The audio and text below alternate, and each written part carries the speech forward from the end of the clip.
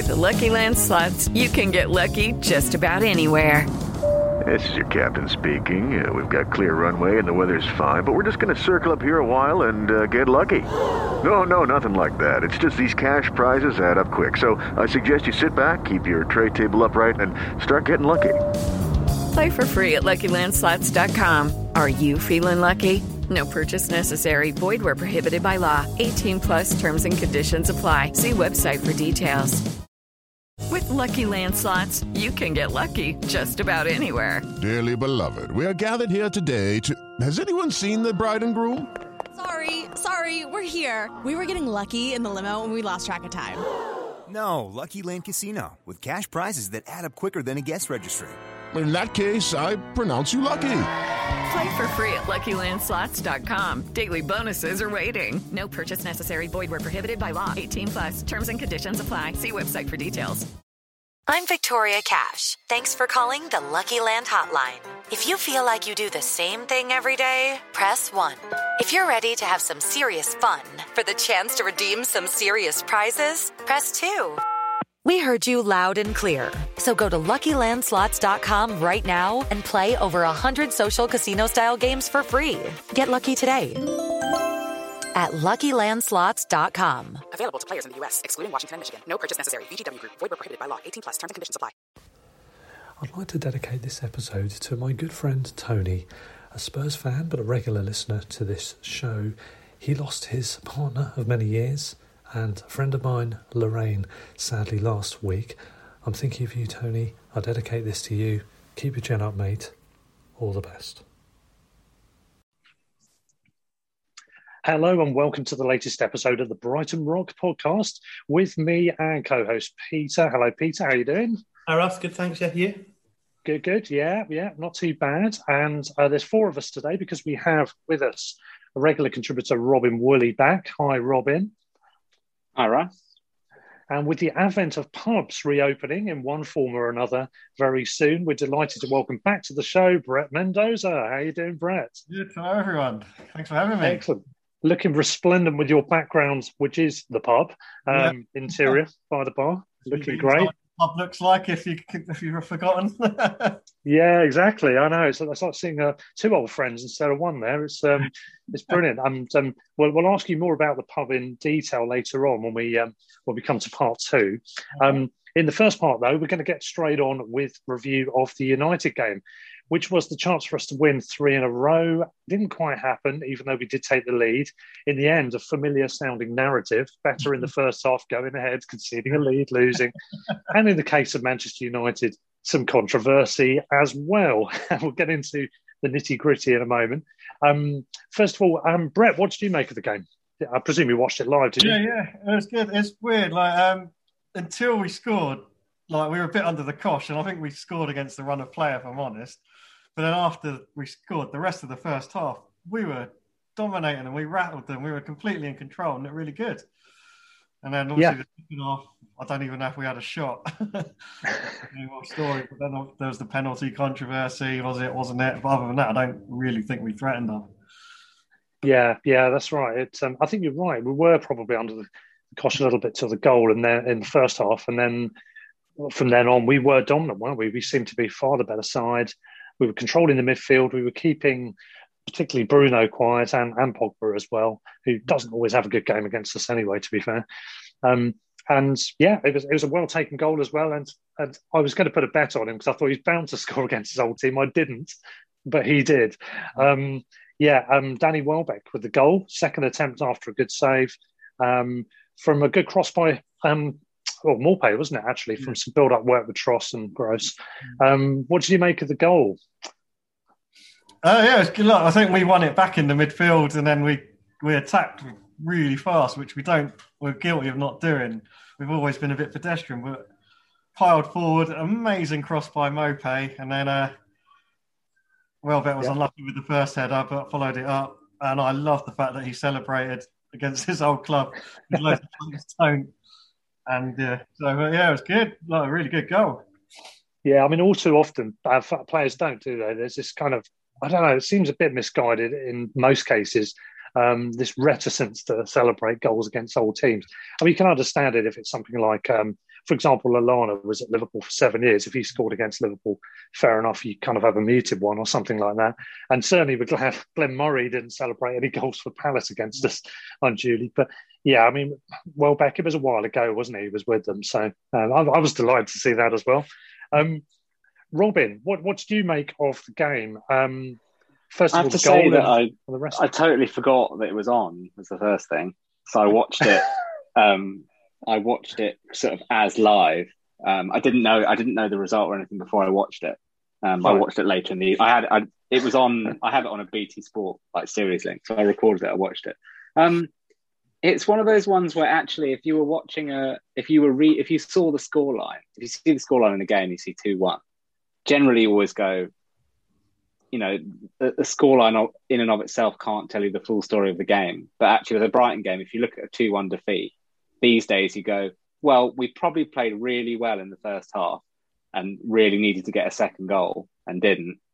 In the second half, ran out of steam, had a controversial thing go against us, and then conceded a late goal to lose. I mean, that's like you could describe the game probably totally from the scoreline. Yeah, played very well. I agree with Brett. I mean, I was a bit worried in the first 5 or 10 minutes because United looked really sharp, and we were just.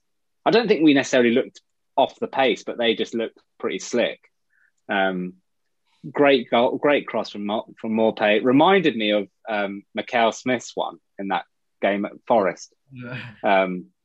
Really good, and like in terms of being unexpected, like you wouldn't expect him to be the one, curling in a really inch perfect cross. But yeah, I mean, I thought we played very well. We deserved a point, at least, as we say in a lot of these games. But I think a point Andy Naylor made, which is quite interesting, is how close we ran Man United with basically our second choice. Losing, without Lamptey, without March, no Webster in terms of our sort of no Burn, sort of makeshift defence. And they had pretty much their first choice attacking lineup, beyond Martial being out injured. They had pretty much their first choice attacking lineup. So I thought we did very well. I don't think necessarily it's going to harm us in the way that some of those other late defeats probably did in terms of morale, because, ultimately you don't go to Old Trafford and necessarily expect anything at our level. So I think we'll be all right. I mean, the context is, I suppose, everybody else. Newcastle picked up a point, but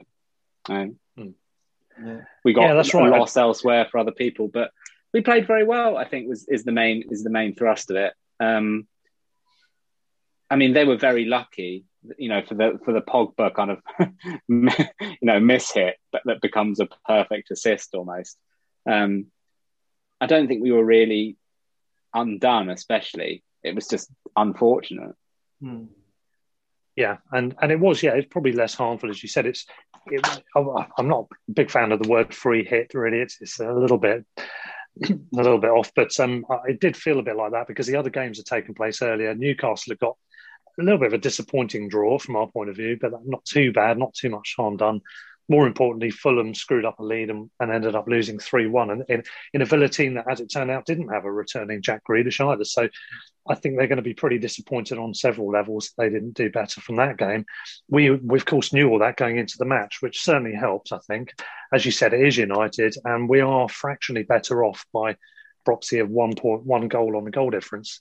And we're a game further into the run-in. So I think we've slightly strengthened our case despite losing.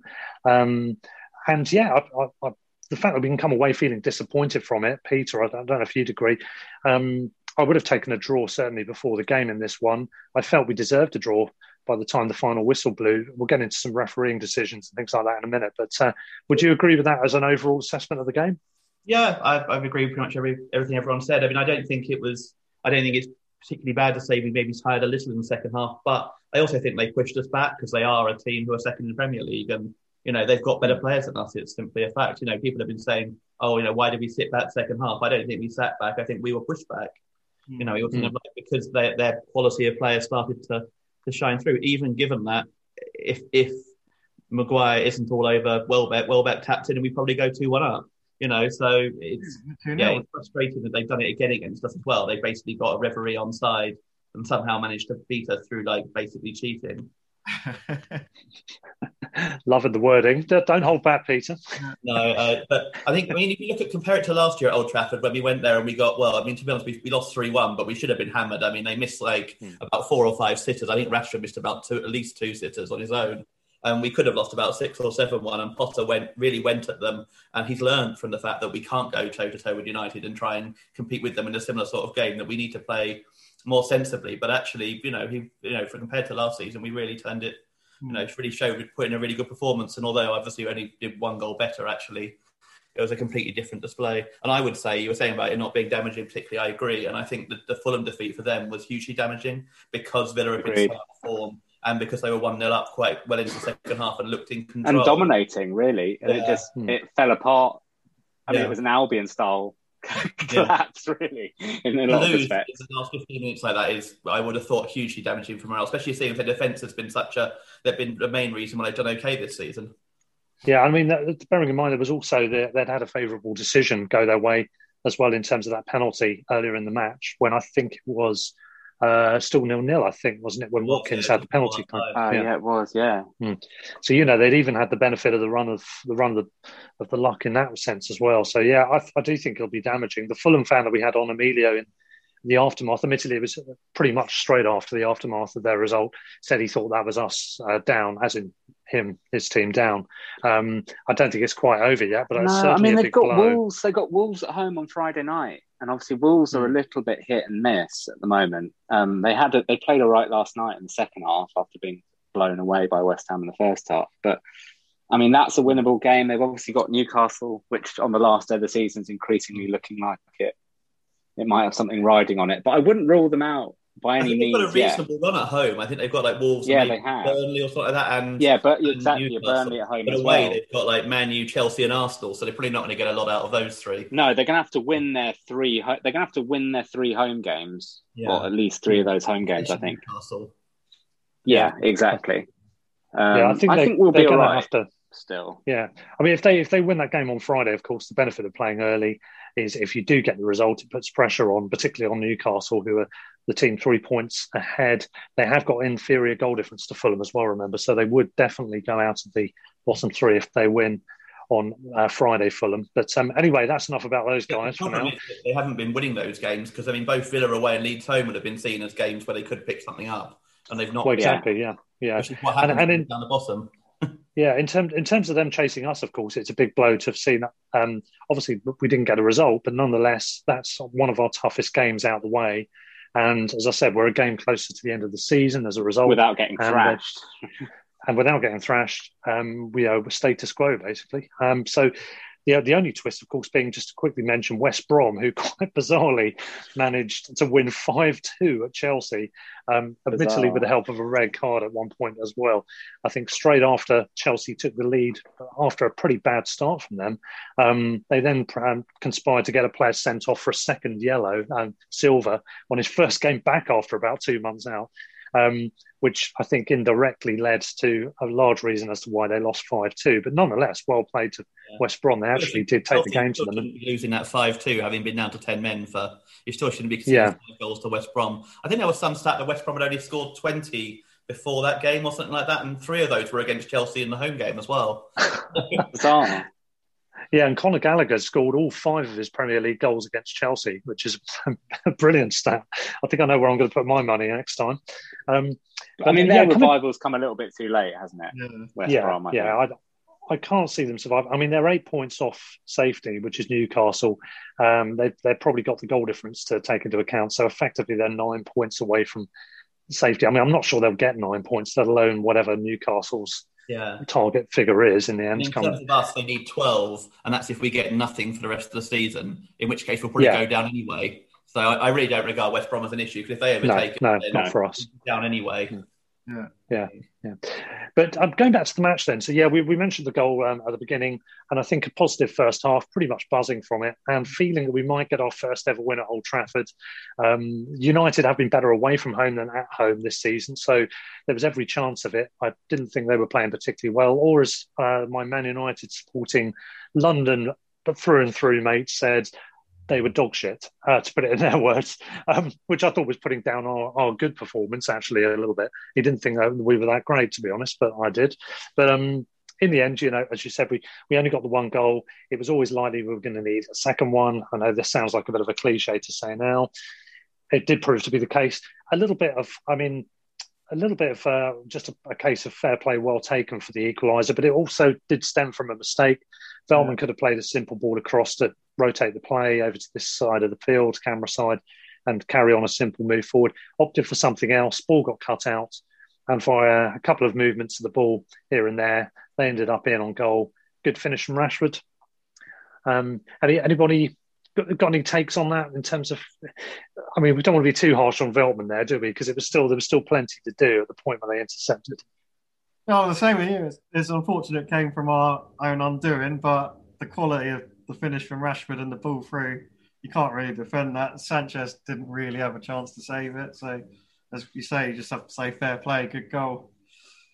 Yeah, it's just one of those, isn't it? And as Peter said, for the winner that came eventually, certainly a bit of fortune involved in that as well, because there was a mishit. I do think we could have done better defensively. It seemed that Basuma was a little bit lethargic, could have possibly closed in and put pressure on his man, possibly in a Harry Maguire style. We'll come to the penalty in a minute. But we could have put pressure on them a bit more.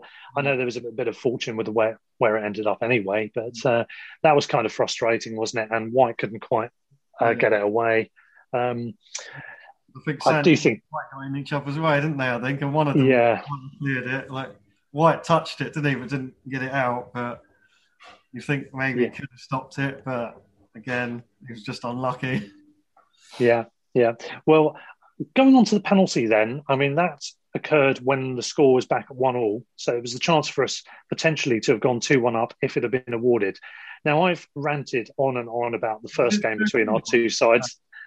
Sorry? Was it to go 2-0 up? I can't remember. I think it was after the equaliser. I think it was. So. Yeah. Either way, we certainly would have benefited from it if we'd have scored it. I do feel we're overdue scoring a penalty. Just a little bit. But to start with, almost in a way, if it doesn't happen, to me, Welbeck taps in if he doesn't get fouled. So if Maguire doesn't foul him from behind, that's 2-1 anyway, straight away. Yeah. And even if you're in a penalty. I've ranted my head off about that first match over and over again, so I won't bore people with all the details I've broken down before. But let's say there were multiple things in that first game, officiating-wise, which went against us, as well as the bad luck of hitting the bar about 100 times. But in this game, I mean, one of the issues I had from that first game was the overturned. Was it clear and obvious enough to overturn penalty appeal for Connolly? And also the fact that Maguire fouled Dunk in the build-up to one of their goals in that match as well, which I haven't even ranted about before. I've just been reminded of that by Chris, one of our listeners and regular on Seagulls Over London. But, we've had a load of stuff go against us. This was a pretty similar situation. It was a penalty claim. You could argue there's some debate either side about it. It's not the most stonewall in the world, but I do think it was a penalty. All of the match of the day guys did, all three of them. Most of the other people who are neutrals I've spoken to have said so. Also a Liverpool friend of mine, but he would do, wouldn't he? I mean, was it clear and obvious enough to overturn? They seemed to think that was okay to do that in the first game, to our detriment. They didn't think it was worth doing in this game, to our detriment. Peter, you're itching to come in on this. Let's go for it, mate. I think it was a clear penalty, personally. I think they should have overturned it. My big issue is if Dunk does that on Rashford, it's a penalty and a red card to me. No doubt about 100%. it. United get that decision every day of the week. There's no doubt in my mind that they get a penalty there. It is a red card because...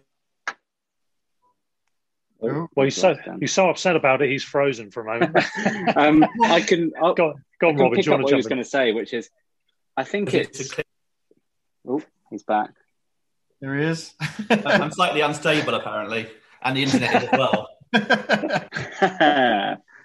One feeding off the other. Yeah, go on, Peter. Carry on with your rant. I'm enjoying it. That was it. I mean, just that, I think if it's the other way around, it's given to United and probably is a red card because there's no attempt to get the ball and it's a clear goal-scoring opportunity. So, 100% agree. I am sick and tired of Manchester United getting decisions. This is the reason I hate United.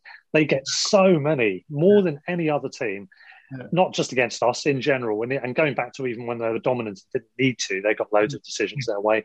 And this season, I mean, Harry Maguire alone, I mentioned the game where he pulled dunk, this game against us as well. You look at that comical incident in the Chelsea game, wasn't it? Where he was basically in an amorous grapple with with Chelsea man, and how we go away with that, I don't know. They've had a copious number of penalty awards, and I can recall, I couldn't tell you exactly which games, but I can recall 5 incidents that come vaguely to mind where they've got away with something, and I thought, no, that wasn't a penalty. The only time I can recall them getting something go the other way against them was the Palace game, where a decision went against them. But that was a game they were going to lose anyway, and they were second best in anyway. So they haven't even suffered for that. And it's also typical that Palace get the one decision to go for them against United as well, isn't it? It's like all the teams to get the one decision against United, it would be Palace. Yeah. The thing that annoyed me about Sunday's one is we appealed for it, and the VAR replay was like less than 5 seconds, and there's no penalty, carry on. And normally there's multiple replays, loads of stuff, lines drawn, finding anything, but it's just like instantly dismissed. So, well, it's because you've got Alex Ferguson sitting in the stand, haven't you? He's got like a little mind control device going on. Someone said he was quite close to the front as well. He was maybe putting some physical intimidation in there. I think this is where you look at, I know we often talk about the comparison, or I often talk about the comparison between VAR and how other sports implement their video system. Yeah. This is where you look at, you draw the parallel with cricket and umpire's call. And this is very much where so that then would then go hand in hand with, if VAR was consistent in terms of clear and obvious error, you'd kind of go fair enough, but it's not. It's so arbitrary, like you said, Russ, whether it's overturned or not, because if the referee says no penalty in that situation, and VAR is very consistent about only overturning glaring errors, then I would go, well, fair enough. You go, okay, fine. The referee's made that call, and actually, like I say, to me, it's not a stonewall one. I think it's more of a penalty than not, but I don't think it's necessarily a stonewall one. So you'd go, fine. The referee's made a call. He said no penalty. Don't overturn it. Other way it applies. If he's given a penalty, I don't think there's enough there to overturn it that way. But my big issue is that VAR is not consistent in terms of clear and obvious error. You reckon would have happened 100%. If Mike Dean gave a penalty there? I don't think it would have been overturned if he'd given it. Yeah, same. That's what I say. I think it comes down to that umpire's call situation, which is basically whichever way the referee went on it. Yeah. With a decision like that, I don't think it would be. I didn't see it being overturned. Yeah, and the point you made, Brett, about the I don't know why I called you Brent then. Brent. David Brent maybe. No, the reason that's a pertinent point is it's what Graham Potter also highlighted in the in his post-match, I think it was. You know, he made the same point you did. He asked the question, would that have been overturned if it had been given the other way? It's Man United, maybe it would have done, but it certainly shouldn't have been. It wouldn't have been clear and obvious enough to have overturned. So, yeah, I mean, it's very, very frustrating. I've been itching for us to get some justice, and I would have happily just taken it from outplaying them or just outscoring them, even being lucky with the performance.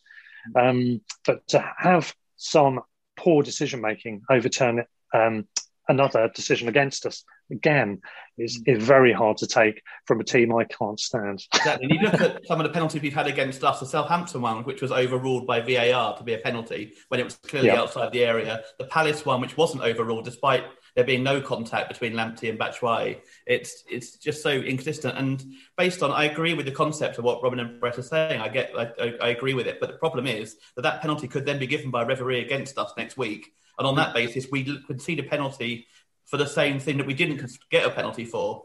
So you're still basically not using VAR because it's all down to the vagaries of a random referee on the same day. And that's my overall thing with VAR, which I've mentioned ad nauseum, which is actually there are so many instances where it's still subjective. Yeah, I know. I always go back to the shirt pulling example. You'll get some referees that are very hot on giving penalties for shirt pulling, and others you can basically pull the shirt off an attacker or a defender and nothing gets called. But it's still, so like Peter's saying, it still comes down to who is the referee and who is the VAR in any given game, rather than the rules and the technology.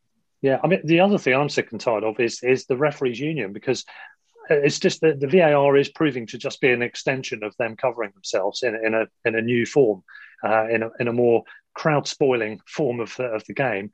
And even Dermot Gallagher, I saw his thing on Sky Sports. He said didn't think enough to overturn it, which obviously goes against what you said, Peter. And I agree. I think it was overturnable, and I think it should have been. But Dermot Gallagher, time and again, with very few exceptions, will just back the referee, saying, "Well, the job's hard. It wasn't clear. He wouldn't have had the best view, or something." And now that VAR's in, he'll just make excuses for that one way or another as well. It's pointless having him as an analyst, because exactly. You'll get the same answer.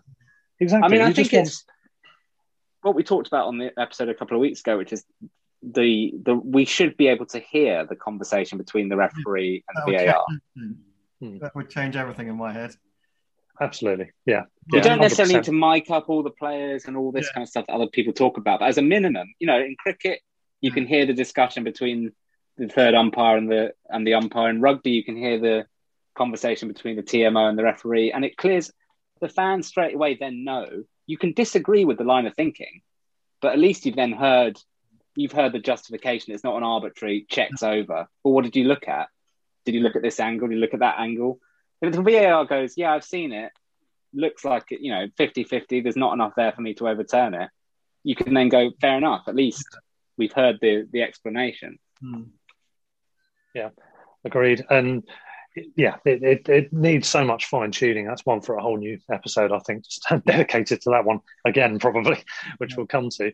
In terms of the game, though, just going on to one or two other bits. I mean, in terms of the lineup, I mean, and individual performances from our guys, we had Sanchez in goal, of course, White, Duncan, Veltman on the left of the three, wasn't it, for the centre-backs with, well, according to the BBC anyway, they said it was a 3-4-1-2 formation, which I largely agree with, I think.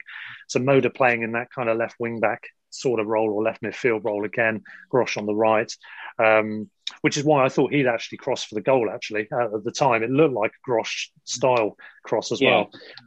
Yeah, and Lallana and Basuma in mid again, so Lallana again making a start. Trossard in the deeper attacking role, Maupay and Welbeck up front. Anything to take from individual performances or any of the other elements of the team effort? I think Moda is excellent. He is an excellent signing. He obviously, we saw against England, he looked pretty good, but he just seems to have hit the standard pretty quickly. I know he's obviously been playing Europa League and he's been playing at a high standard, but we've seen other players, the Jurgen Lacadias of this world, who have also come over having played in high-profile competitions and not looked quite as good. That he, with about 5 minutes of his full debut, he missed 2 chances just to fit in the rest of the team. And that was excellent. Yeah. We've done really well. We've coached that of him really quickly. Any hint of being deadly in front of goal has gone straight away. I often wonder whether is Mark McCammon like our secret striking coach that we've got at Lancing that they bring in? Yeah, I mean they do it okay for their countries, don't they?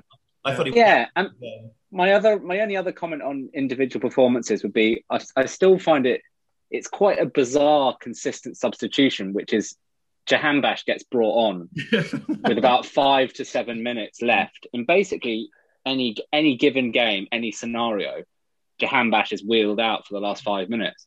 And I feel for the bloke, because what's he supposed to do in that amount of time? I mean, obviously we know he's got a wonder goal in him. I was going to say, score a Chelsea-style goal is the answer. I mean, all that setting him up for is the consistency of fans just to go, he's always to space, what's he doing? I mean, I can see I can see why Potter does it, because he's trying to do something different, but he's done that so many times and given him that few amount of minutes that give Izquierdo a go, who no one's seen for a while, or give somebody else a go. It just seems a bizarre substitution to me, and it's consistently made. Yeah, I agree. It seems odd, doesn't it? I mean, I suppose if you've just got this vision in your head of him scoring the goal like the Chelsea goal, and you're imagining at some point he's going to do that in one of these games, and once you've done it 3 or 4 times and bought into the whole narrative in your head, maybe you think, well, But now, if I don't do it, maybe that was the game that he was going to do it in, and I don't know. Maybe that's it. Yeah. What do you make of that, Brad? Do you see any kind of way that Jahanbakhsh could find his way back into the team other than scoring a Chelsea wonder-goal style? Not for me. He's been given his chance, and he has scored the worldies, obviously, but so many times he doesn't look up for it. He doesn't tackle. He doesn't. He misses hitters. I don't know. But then you look at him in his Dutch league days, and he's prolific. His assists, his goals, everything. And I don't know. Now Lallana, and Lallana was amazing against Man United. I thought he was everywhere. And I think he was my man of the match, actually. Yeah. And I pick him over Jahanbakhsh every time now. And absolutely. Yeah, I mean, he's one of those players that, as you said, he can do something magical here and there. I get the impression that he's not really Graham Potter's man, which is why it's a curiosity. He keeps getting these little cameos rather than someone like Zakiri, who he might have some plans for in the future, and you want to get him integrated in those small ways. Peter. Yeah, I think with Jahanbakhsh, I think the thing is, barring that Bournemouth game, whenever he started, he's never really done anything at all. All his maybe his most interesting things have been from the bench. So anytime he starts, he's never going to get a start because he's never done anything in that position. And I agree, it's very odd that he has the 5-10 minutes. So I thought individually, I thought everyone played pretty well. I know Veltman made a bit of an error, but generally, I thought the team played really well. I thought Grosh and were really good considering they're out of position and where they're expected to play. And I mean, with the fact that we've got basically, including Karbovnik, 4 fit defenders, and we're doing pretty well still, being pretty solid is obviously pretty useful there. And I thought the front three looked dangerous again. Maupay, Welbeck, and Trossard had changed well. I was quite disappointed Trossard was brought off, to be honest. I thought he looked quite lively. Yeah, he looked pretty annoyed that he was brought off as well. But I mean, he's got that. We talked about it before. He's got that general kind of surly look where he looks like he doesn't really enjoy anything about life. But I think that's just his. I think that's just his demeanour. But he didn't look like he was tired. And I know he had some minutes for Belgium, but he didn't look like he was knackered to me. Yeah, but he started. I suppose the last game. Yeah, I guess it's Sheffield United next, isn't it? Is it? No, Everton. I think first. It's Everton next. Everton Monday week. I suppose we haven't got. Yeah, I mean, we had kind of 8 days. I was just wondering if it was they had the next game in mind, but no, we've got an 8-day gap. So because Chelsea's midweek afterwards as well because they're the FA Cup. So we've got 8 days and then 8 days again or something. So so I don't know, bizarre one. They made the change on 63 minutes, didn't they? For McAllister, who I really like. I'm interested to get your view on this, Brett, actually. Are you a fan of McAllister? I think he's got a lot of bite and tenacity. Yeah, that's what I like. Mixes things up. When we signed him, I thought he's just going to be some flair attacking player, but he has got that bite. He does get stuck in, and I really like that about him. And then when he gets his vision for passing's brilliant. He set up the penalty move, didn't he, as well, with the long-range pass to Maupay. I was going to say it was a really good pass and a really good cross again from Maupay as well. Yeah, I thought that was one of Maupay's best games for us as well. I didn't score, but he was everywhere, terrorising the defence, holding it up really well. It's an amazing cross for the goal, although he doesn't get the assist for it because Welbeck didn't score at the first header. Yeah, this thing of wide split attackers, I really like the idea of strikers go wide because I've always thought that strikers actually are pretty good crossers of the ball.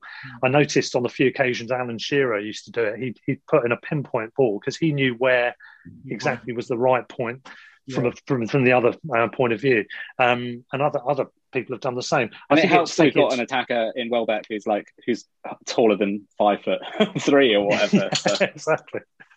Yeah, I was going to say it can get taken to extremes. Gareth Southgate and Harry Kane spring to mind at this point with corners or whatever it was he was doing. But in general, I think it can work very well. If you've got another decent finisher who's in the middle to be on the end of it, it can work nicely. They do seem to have found, which is really good, a forward line that works quite well as well, which is positive. Obviously, for quite a long time, we were struggling going forward. We've now got 6 goals in 3 games and look dangerous as well with the front three of Welbeck, Maupay and Trossard with Lallana behind. Trossard's definitely more comfortable, isn't he, in the middle, Tross? Yeah, so it's starting to work quite. And I know, obviously, I think they probably will still need to get a striker in the summer, but it's encouraging because a few weeks ago I was saying I think Welbeck has to go in the summer. He's not done enough to justify staying. Actually, now probably worse than a year. Actually, given what he's done the last few weeks. And I mean, keeping this what I say is being described as a 3-4-1-2 or 3-4-3 formation, I think could work well. It's got to be fluid, and it always will be with Graham Potter, won't it? But I quite like it. I think it's got some merits, it's got some benefits, and it can work well. What I've liked is the start of the season we were playing with out and out pace and Lamptey and March in the wings, and now we've got Gross and Moda, and we're still playing really well. So it's like a completely different type of player on the wings, but we've adapted and we've done really well. And I don't know, I guess that's down to Potter. I guess that's down to everyone else. Centre-backs are overlapping a lot more now, aren't they? That's kind of a lot more of like White getting forward and Veltman as well when he plays centre-back and kind of doing that way rather than... Because like with Lamptey, obviously, so much pace, he could just go on his own, basically. Yeah. Absolutely. Yeah. And any other thoughts from the game? Any final thoughts before we break for half-time? I think it kind of... One of my abiding thoughts is that I've added Bruno Fernandes to the list of players that I just really don't like.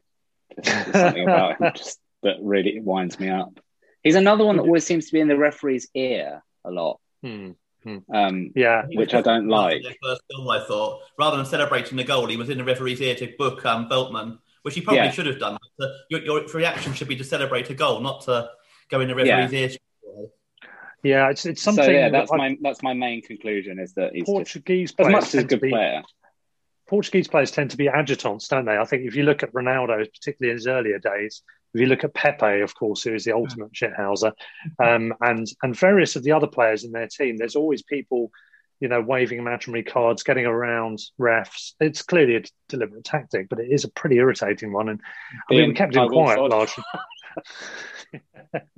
But yeah, it is very irritating. I don't like him much. I do think he's a fantastic player, of course, but very annoying. What was also annoying, my final footnotes from the game were, again, the Homer factor for refs.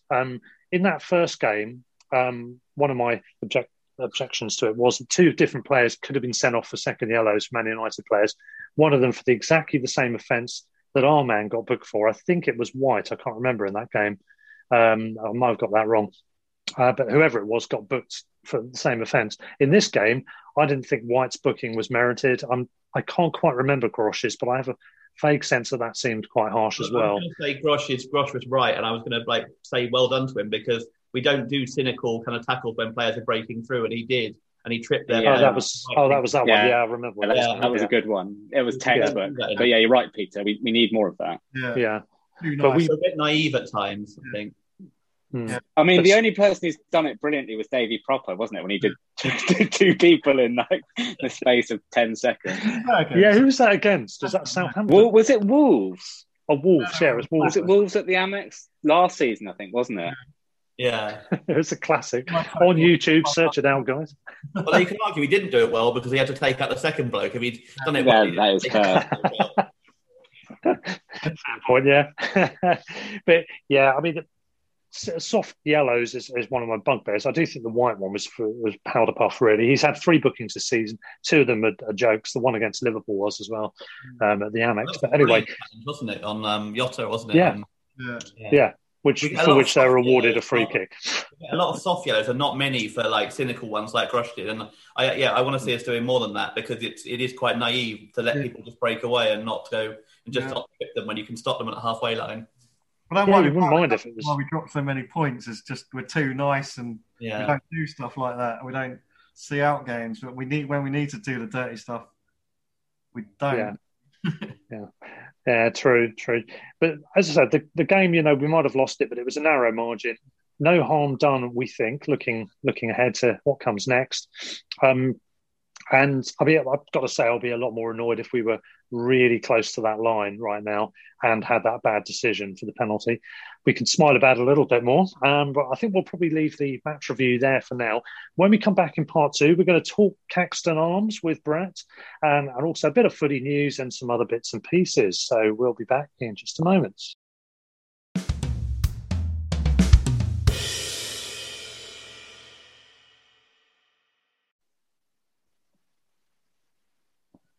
Okay, so back with part 2. Peter and I joined this week by Robin and by Brett at the Caxton Arms, literally at the Caxton Arms. And I'm not getting bored of that background scenery, I have to say, Brett. I'm just looking forward to getting down there again.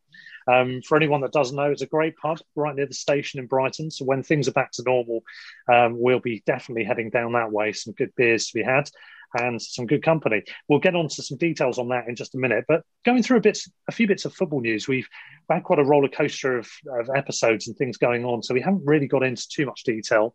There's a few bits we've missed, which is, from a fair few days ago now, but I wanted to bring it up anyway. First of all, the sad passing of Frank Worthington, a legend more at other clubs than at ours. He was only with us for about a season or so, but he was famous at the Albion for doing his, flair-infused warm-ups down on the touchline. I remember him from the old Goldstone days. I was at the North Stand back in those days, and it was great to see. He was a fantastic player, mainly made his mark with Bolton, Leicester and places like that, but a superb player, one of those maverick Matt Le Tissier style players, I guess you'd say, who could really turn a game on his own. A few little flourishes during his time at the Albion. I don't know if any of you guys probably won't remember much about him at the time, but sad to see his passing. Rather more shockingly, Lee Collins, Yeovil Town's active captain, sadly died at the age of 32. Seems to be sudden death. Nothing suspicious, just I think health-related reasons. So absolute tragedy, just 32 years old. He'd been out with injury for quite some time, just come back. I think he was on the bench the game before he died. So, certainly our thoughts go out to everyone with his family and Yeovil. A couple of sad bits of news there. Speaking of the lower leagues, though, just a few other bits to mention. Guys, I don't know if you remember Joe Ward at the Albion. Do you remember him? He was a right winger trying to break into the team. He's been pulling up trees at Peterborough. I've been watching his progress. He's been there for a while, I think, but this season he's been one of their best players, playing a wing-back role on the right side. He's been in amongst the goals a little bit, scored an absolute cracker, I think, earlier a few weeks ago, and quite a few assists. Good to see that our old boy's doing well, isn't it? Not just at Nottingham Forest. And also Simon Rusk, of course, who's left the Albion youth coaching ranks, the 23s, isn't it, he was with. He's been at Stockport. They've been doing quite well. I watched the game yesterday. Unfortunately, it was a bore draw in the end. But he has been doing well with Stockport. And they've got one Paddy Madden playing for them now as well, which is a bit of a coup. So things may be looking on the up for them. At Coventry, both our loanees scored. That was good to see. And Ryan Longman continues to impress at Wimbledon. Any other bits of news that have caught your eyes, guys, from this week's news? No, it's been the international break, and then just this weekend, it's been the first time I've gone out and seen people. So I've kind of missed the football. My only bit of... Have you talked about that goalkeeper that equalised for Sevilla? Yeah, we did touch on it. Yeah, that was brilliant, I thought. I do love a goalkeeper. Yeah, obviously a big fan of a goalkeeper scoring. Open play that wasn't. No, I mean it's been pretty quiet, hasn't it? I mean, I don't know whether we're going to see Brentford doing their annual choking in the last 8 or 9 games. Although Watford have just maybe let them in a little bit yesterday with a draw, didn't they? Kind of. Yeah. Looking at Watford's fixtures, they've still got to play Norwich, Brentford, Swansea, and Reading in their. Yeah, I saw that. That's tough. So that's a tough run. Yeah. Reading seem to have come from relatively nowhere this season, don't they? To have had a very good season. Yeah. From memory, they seem to. They were top at one point as well, and then have got. Yeah.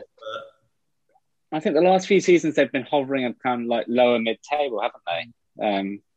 Who's their manager? I mean, Barnsley were. Yeah, Barnsley as well. 3 last season for most of the season. Only stayed up, I think, because other teams had points deducted, and then they're now in the playoffs this year, which is incredible. Yeah, and they scored I think they scored a stoppage time goal in the last game to stay up. I can't remember. Done really well at Brentford. At Brentford, it was at Brentford. Yeah. Yeah, they have been one of those wishy-washy teams. They're almost a team you forget's in that division, aren't they? There's one of those things. I always had that with QPR for a while as well. I don't know why. Maybe it's something to do with the hoops. Who's Reading's manager these days? It's a Serbian guy. I've forgotten his name, actually. Right. I'm quite impressed with him. He carries himself well, very articulate in English, I noticed. I can't for the life of me think of his name. We'll maybe see it I see Peter looking on the computer. We're going to get the info in a minute. But he's doing very well. Yeah, he's a good manager, and it'll be interesting. Apparently, I have no idea if that's right pronunciation. But say that again. Veljko Paunovic. Oh, right. Yeah.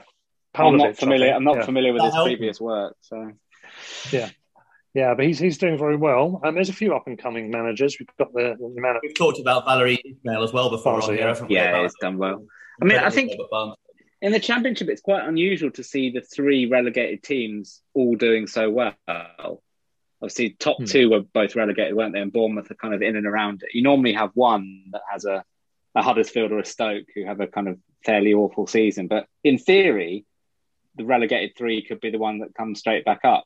And I wonder if has that ever happened? Not for a while. Yeah. It happened quite a lot, I think, when the old days, when there was quite a big gap. But I think now... That'd be quite interesting to see. But yeah. I think none of them lost so many players, did they? None of them lost loads. So, I mean, Watford has still got Sarr, who was brilliant in the Premier League, and Bournemouth has still got one or two really key players. David Brooks, I think, and that Brooks kind of lot, haven't they? So. I'm not too. I don't know about you guys, but I'm not too worried about who comes up as long as we're staying up. This is, of course, looking at who we might be looking to get ahead of next year. I mean, Norwich and Watford, I guess, are the best two. Looking at it now, Brentford just don't quite seem to have enough in the tank, do they, season after season, to really look convincing enough. They look a really good team. I like the way they play. I like the manager. I like what they do, bringing players through. But there just always seems to be something missing, doesn't there, at this stage of the season? I mean, presumably we want the worst team to come up in the playoffs, don't we? Exactly. So, I mean, Reading. I think Reading would be dreadful in the Premier League. Yeah. We want to just rely on this, of course, but still, it's good to know whoever has come up is the worst of the options from the survival point of view. They often lose 2 or 3 players. That's part of their plan. So they often start pretty ordinarily, and so they have to have such a good run to get back up with the top 2 or 3 that then that can't carry on for the whole season because they just literally have to win 10, 12 in a row just to get up with the top 2 or 3. It's difficult going up a division. It's always hard to adapt, isn't it? And Premier League's the worst of it. Harrogate in League 2, coming into the league for the first year, have done pretty well. I like them, good club. And Dave, I think he sometimes listens to the pod. He's a Southampton-based Albion fan. He's from Harrogate originally, and that's his second team. So he'll be delighted they've done well. They didn't do so well on Monday, though. They lost 2-0 at home to Port Vale. The reason I'm going on about that game, any idea, guys? Female referee. It is, yeah. Referee Rebecca Welsh made an impressive debut, says the BBC, as she became the first woman to be appointed to officiate an EFL match in Port Vale's 2-0 win at Harrogate.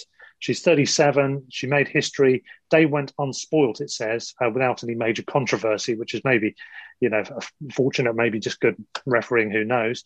There was a contentious decision waved away to do with the first half penalty, but I don't think it was too contentious. So it sounds like a really good debut. Good congratulations to her.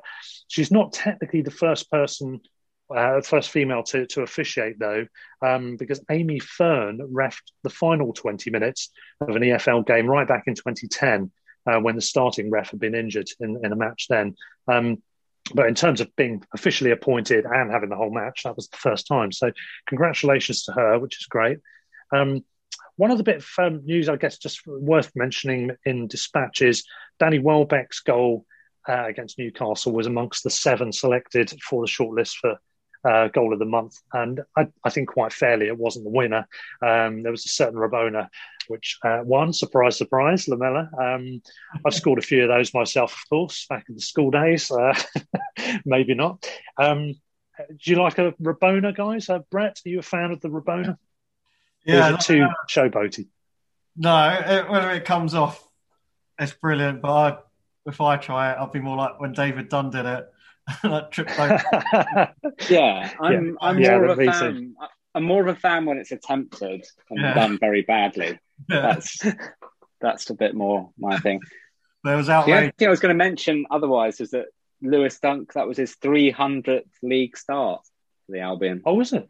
Oh, yeah, it's that old Trafford. So I've outstatted you for once. That's excellent. The other slightly bizarre stat from this weekend is I think Welbeck got his 3rd goal against United since leaving, and that was the most that any player has scored against United since leaving, which seems really.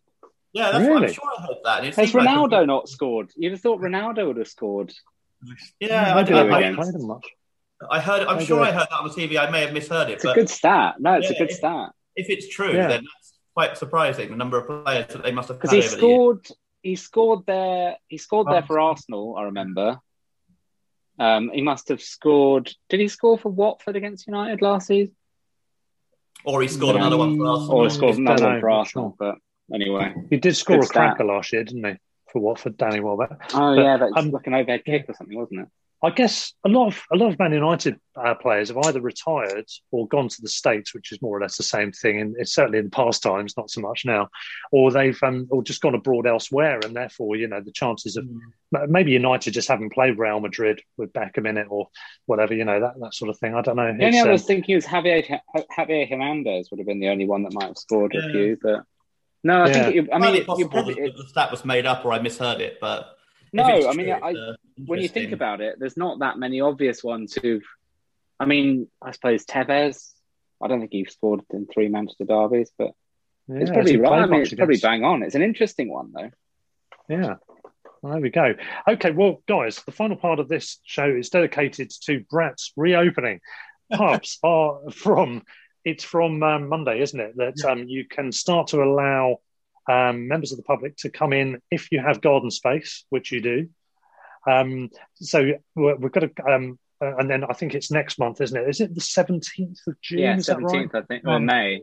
Yeah, 17th of May is the next big one. Oh, sorry, on May, yeah. That's when you can have limited numbers spaced out within interior spaces. Is that right?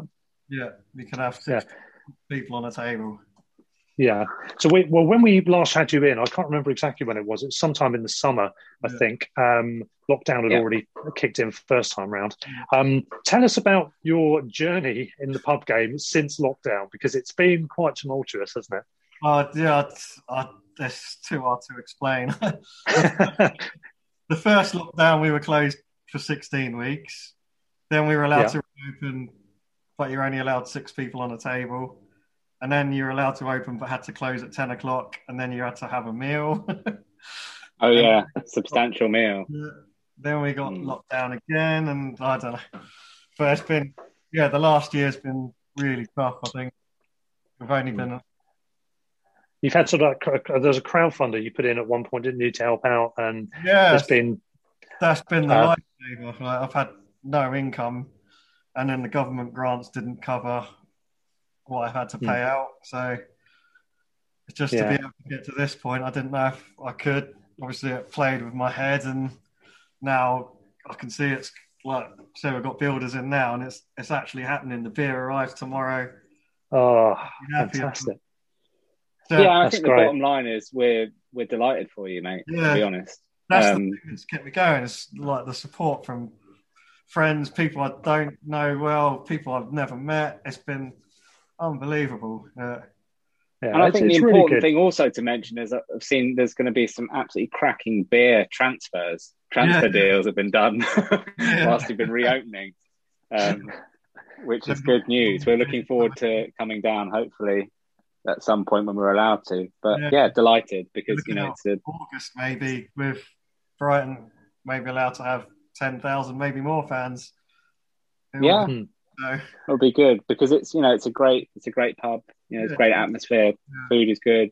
Beer's always good. So delighted that it's still going to be there for us to. So I've only got 32 seats in the garden. The capacity is 150 normally, so I'm not going to break even, but it's better than being closed. And you can start to build the rapport back up with the clientele and everything, can't you? Did you do any the takeaway service kind of options when that was a thing? No, basically it would have cost me loads to. The brewery Shepherd Neame have been brilliant. All the time I've been closed, I haven't had to pay rent. Oh, okay. Oh, that's brilliant. If I'd opened, I would have had to pay rent, and I would have made enough money in sales and takeaway. Yeah. Then you pay the chefs and stuff. So it's just been a complete close. So this is week 15 of 16. I've been off in a row. What? The other thing of the question was going to be over Christmas. So did you try to open for that Christmas period? Because, of course, the government stitched everyone up, didn't they? There was a load of beer wastage due to the ambiguous chopping and changing of decision making. They should have called it earlier to not have things open. Basically, we opened from the 4th of December till Christmas Eve. Yeah. So did you happen to lose a lot there, or did you get lucky with the timings on anything? No, I threw away about 700 pints. Oh, blimey. We could have had those, Peter, couldn't we? An afternoon out. For a long weekend. Yeah, and then it became illegal to do takeaway beers, so I couldn't true. Up and take it away. So it just literally all went in the drain, which was horrendous. Heartbreaking. It's horrible, isn't it? Yeah, to go through to deal with that and not just shut, but to also have to pour away so much beer. And it must be so frustrating. Is there, Brett, is there anything that those of us that don't live in Brighton can do to help you in the short term? Like, are you doing anything like gift vouchers that we could buy that we can redeem when we come down? Anything like that? I can't remember off the top of my head.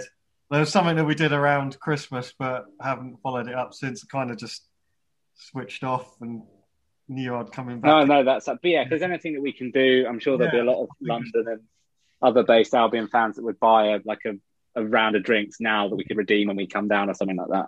Yeah, we have got that. I'll have to find the website for it. I can't remember off the top of my head. No, it's all right. Don't worry. Are you selling brick space on the wall or anything for names? No, do that. Yeah. I'm just going to go back to being a pub, and that's such a nice feeling. Yeah, I mean, it's great just seeing a pub in the background. I know jokes about that earlier, but it really is good to see that, actually. Whether it be a familiar one that we've got here or even one that wasn't, it's good to see. Just tell us about because you've changed some of the beer, and you've also got some new stuff going on with the menu for when things reopen, haven't you? For anyone that wants to go down, tell us about that. Refurb as well, because we have been completely closed. We've been able to fix all the jobs I've been putting off for God knows how long. And then like the change of beer, like Shepherd Neame have been good and given us a new range that we could choose from. It's just been given a free rein to make a new menu, so lots of exciting things to happen. Just want it to be a little bit different from when I closed, but in a good way. I mean, I like my ales, any kind of ale, IPAs, craft beers, any of that stuff. So, what have you got anything on new that would entice me beyond? Obviously, a good range anyway. But I'm not sure yet. The ale thing's a bit hard at the moment because they haven't been able to brew everything because they didn't know when we would actually open, and they only confirmed we could open yesterday, didn't they? So like supplies are a bit hard. So I don't know what I've ordered if everything will come tomorrow. But yeah, we've got 4 new draft beers, guest ales as and when we get them. So excellent. See what happens. It all sounds awful. I'm definitely not interested in that. Yeah. Well, in fact, we've had to lose Robin. He's had to go back to work. We're recording this at lunchtime. So thanks to him for joining us. He's probably actually just left in order to make his way down from the northeast in time for Monday. It takes a while to get down from there, I think. Yeah, he's already coming. They announced that we could open on the 12th of April, and then it's only a couple of weeks ago that BT announced that they put a Brighton game on the same night.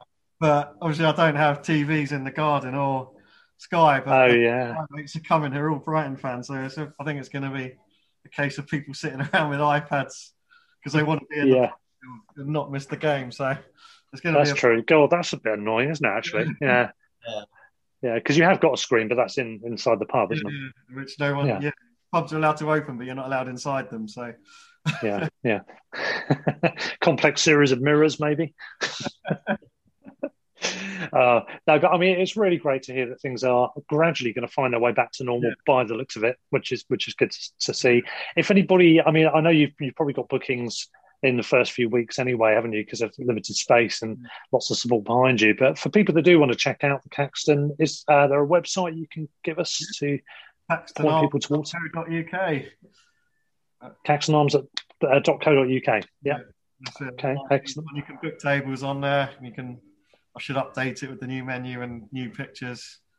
That's on my list this week. So yeah, I cannot wait. It's been so long. Yeah, I bet. And it's been your dream, hasn't it, to do this as a job? So, and it was going really well until it all got taken away. But I was going to say, you must have thought, I can't believe it. Having been there a number of times, it's the food and drink is amazing. So definitely check out the Caxton Arms if you're in the area, or even if you're not, just head down there specifically. You guys have been so supportive and welcoming me back to do this as well. Glad to have you on. Yeah. It's been good. And hopefully it'll be, when we are meeting back up, it'll still be definitely Premier League bound a chat that we'll be talking about, whether we're tail end of this season, which seems a bit too soon, but certainly for next year. In the meantime, Brett, thank you very much for joining us, and we'll finish in the usual way, Peter, by saying stand or fall. Up the Albion. Sports Social Podcast Network. Judy was boring. Hello. Then Judy discovered ChumbaCasino.com. It's my little escape. Now Judy's the life of the party. Oh, baby, mama's bringing home the bacon. Whoa, take it easy, Judy. The Chumba life is for everybody. So go to ChumbaCasino.com and play over 100 casino-style games. Join today and play for free for your chance to redeem some serious prizes. ChumbaCasino.com. No purchase necessary. Void where prohibited by law. 18+ terms and conditions apply. See website for details.